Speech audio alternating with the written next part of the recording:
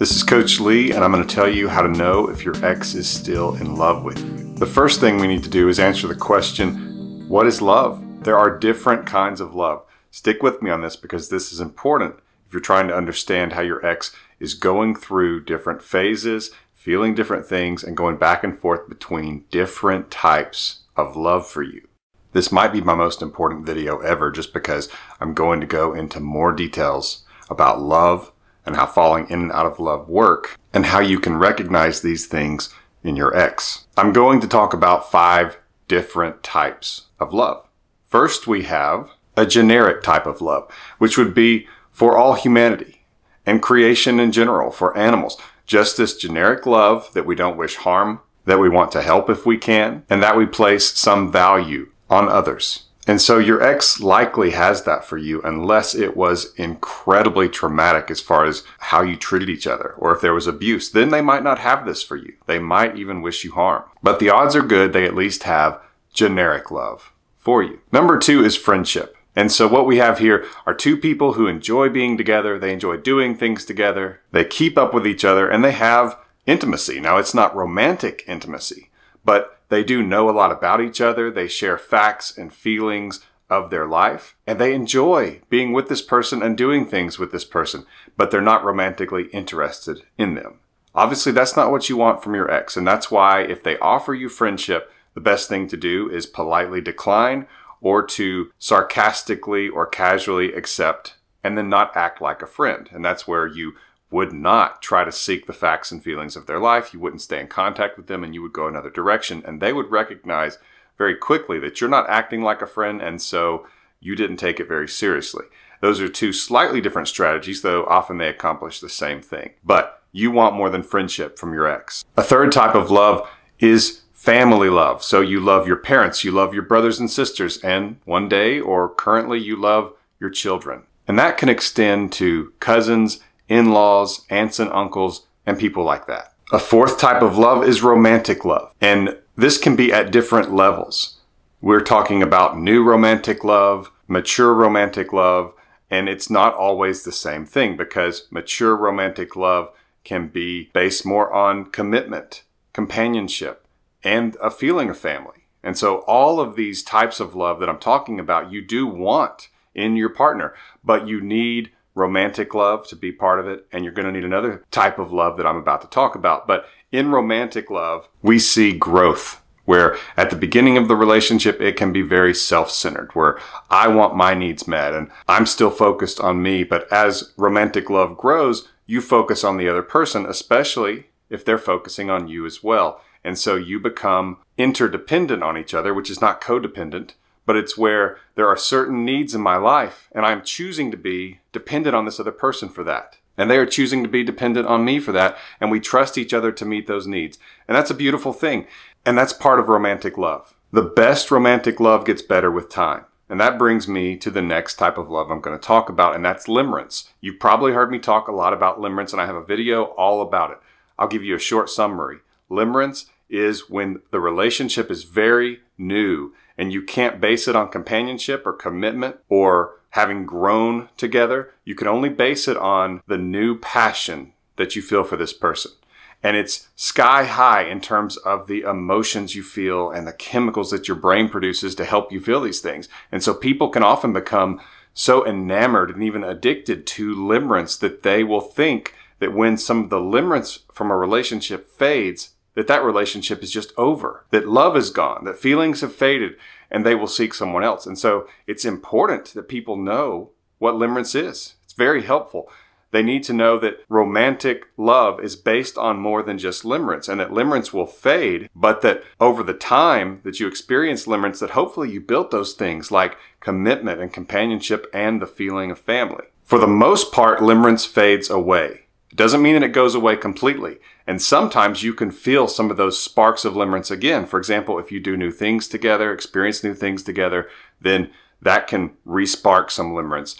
And having romantic experiences together, even if you've had them before, can also do the same thing. Being away for each other for a few days and then seeing each other for the first time in those few days can also re-spark some limerence, but it won't reach the highs that it would of a new relationship. And that's just something that most people have trouble accepting sometimes. And that's just something that will be helpful if you understand that you will actually have a more balanced type of love as time goes on, to where it's not just dependent on the passion of limerence, because you don't want to have to depend on that. It's like depending on a drug. You want to be able to have support and contribution from these other things that I've mentioned, like companionship and commitment and the feeling of family.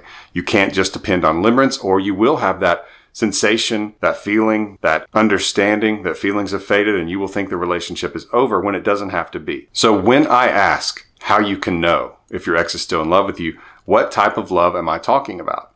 Well, in many ways, I'm talking about all of these things, but I'm focusing on romantic love. How do you know if your ex still has romantic love for you? Here's a few clues. First, they're going to seek information about you, even if it's just very minor details, like what you did today, what you've been doing, what happened with a certain thing at work, maybe with you or with your family. And they might not get that information from you. A lot of times they go to your friends, or they just go to social media and see if they can find it. But that desire for information about you is them wanting to feel that intimacy again.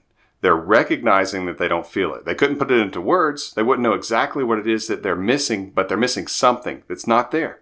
And they're craving it, and so they will try to find it. And so even if they don't interact with you, they could still get a little bit of fulfillment by getting some information about you. It's like a temporary way of just getting them through so they feel some of that intimacy that they've lost since the breakup. Before I get to the next point, get some more information on my emergency breakup kit. It's so important if you want your ex back. It's a really helpful guide. It's based on 20 years of my experience in the relationship coaching service. So get more information on my emergency breakup kit. I'll link to it in the description below. I'll also link to my support community where you can get help and support and guidance from people who are going through exactly what you're going through. I'm involved in the support community as well as my other coaches to help you get through a breakup and hopefully get your ex back, and especially to support you during no contact. So I'll link to that in the description below. The next thing you will notice, and it's usually after they seek some information, especially if they only get a little bit, and we actually want them to get just a small amount. Your goal should actually be that they don't get any, because that's almost impossible. And it should look like you're not trying to supply them with information, though you're not purposefully keeping it away from them. It's just that you're not making it public. You're not contacting them and telling them. You're going to let them have to hunt it down. And since they're not with you, they're not going to get true intimate fulfillment. They're going to seek more information. And they're also going to be feeling it from another area that is part of intimacy, and that's physically. And it's not just sex, it's being physically present with someone. It's holding their hand, it's touching them, it's hugging them, kissing them. Those are attributes of physical intimacy. And so often what they'll do is they will want a face-to-face with you, even if it's just coming to pick up their stuff. They'll say, I need to come get my things. And maybe it's something that's really not valuable at all, like only one sock or a pet's toy or something like that that could be easily replaced, doesn't have much value, or that you could even just ship back to them. And yet they want to come get it. There's probably a reason for that, and it's that they want to be around you physically. They want to be present with you physically, maybe give you a hug. It's going to start small. And a lot of people get their feelings hurt or discouraged because the ex just has a hug, has a little conversation, gets their cat's toy, and then they're leaving. And the person thinks, well, that didn't go well, or I didn't get back together with them. And it can be discouraging, but it usually starts with just a step, and they go away and they think about how good it felt to hug you, to see you, to look into your eyes, to hear your voice, and to be around you physically. And that is what can draw them back again. And they're going to want more if you stay away. Now, if you fill in that gap to where all of a sudden they feel that pressure again and they think that maybe they've moved too quickly, then that's where that can be a problem. So don't do that, because you can push them away. But when they come to you to get their things or some other excuse, or even if you have coffee, a hug, maybe even a kiss, if it just feels natural sometimes with this person, it makes sense and it happens, don't make a big deal about it. It's natural. Of course, that's what you two are going to do because you're great for each other. That needs to be your attitude. And so you're not going to be surprised. You're not going to say, does this mean we're back together, or anything like that. In some ways, even act as though you expected it, because I'm telling you to. So that's how you would handle that. And I get into a lot more detail about that in my emergency breakup kit and can answer questions about that in the support community. But they are going to desire physical contact with you in some way, to a small level at least. And that's because they do have some of this romantic love for you that craves intimacy. When we have romantic love for someone, we want to know what is going on in their life, how they feel about it. We want to physically know them as well. And so when you see signs of those things, then you can have a pretty good idea that there's still some of that love, that romantic love that's lingering within them, and that can be the spark and the fuel for you getting back together as long as you let it keep growing. And moving toward them on your part is actually going to stifle it most of the time. You want to give them just enough that they do get some fulfillment, but not enough that they don't want any more. So you want to leave room for them to come to you. If you fill in that gap, if you move toward them too quickly and there's nothing for them to do, then they actually feel like they're being pushed away because you're just so overwhelming. And as I talk about in other videos, if you can imagine sort of this middle line, maybe in the middle of the screen here, and that's where you are interdependent on each other, not codependent, but interdependent, which is healthy. If one person backs away and the other person crosses that middle line, that's where we're talking about obsession and where people start feeling like they're being stalked, or they start feeling like you want this way more than they do, or they can even think of you as being mentally or emotionally unstable. So that's why I'm telling you, don't push too much.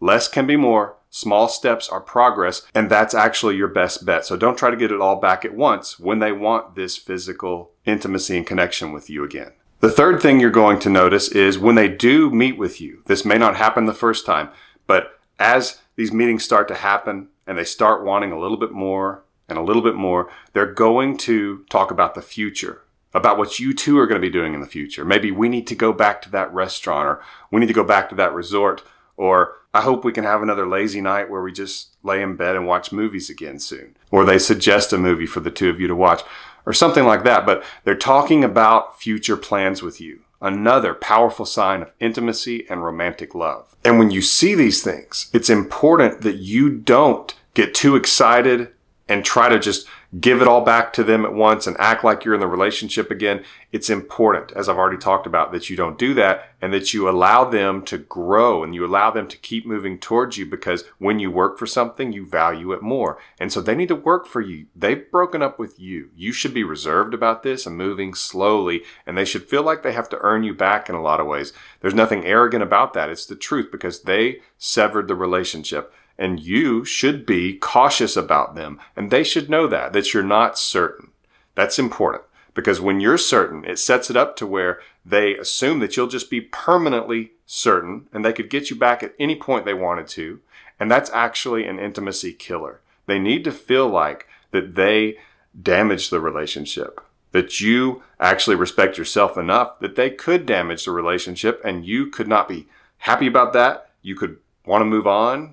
Maybe not even want them back. But at the same time, it's extremely important that they don't feel that it's insurmountable. And that's why I talk about not ignoring them. When they reach out, a casual response is actually ideal. It actually allows you more control, because you can kind of set the state of the interaction and of what they know about how you feel.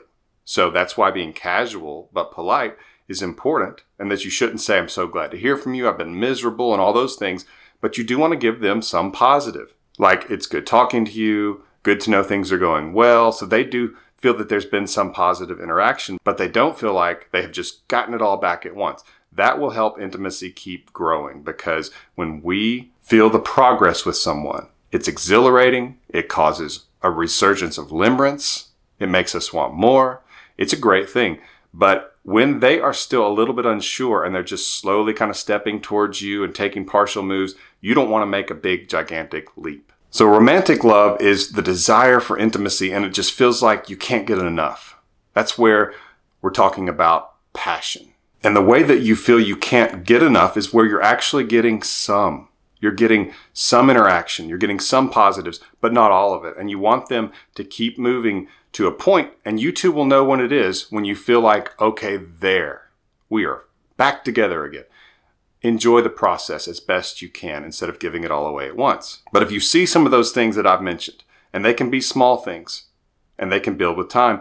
If you see those, then the odds are good that your ex does have that romantic love for you still. And it may take a while for them to act on it. It may take a while for them to show the full amount of it. But if it's there, then you know your odds are good, especially if you follow the no contact rule, you stay away, and you make sure it's slow when they come towards you. Those are things that can really increase your odds.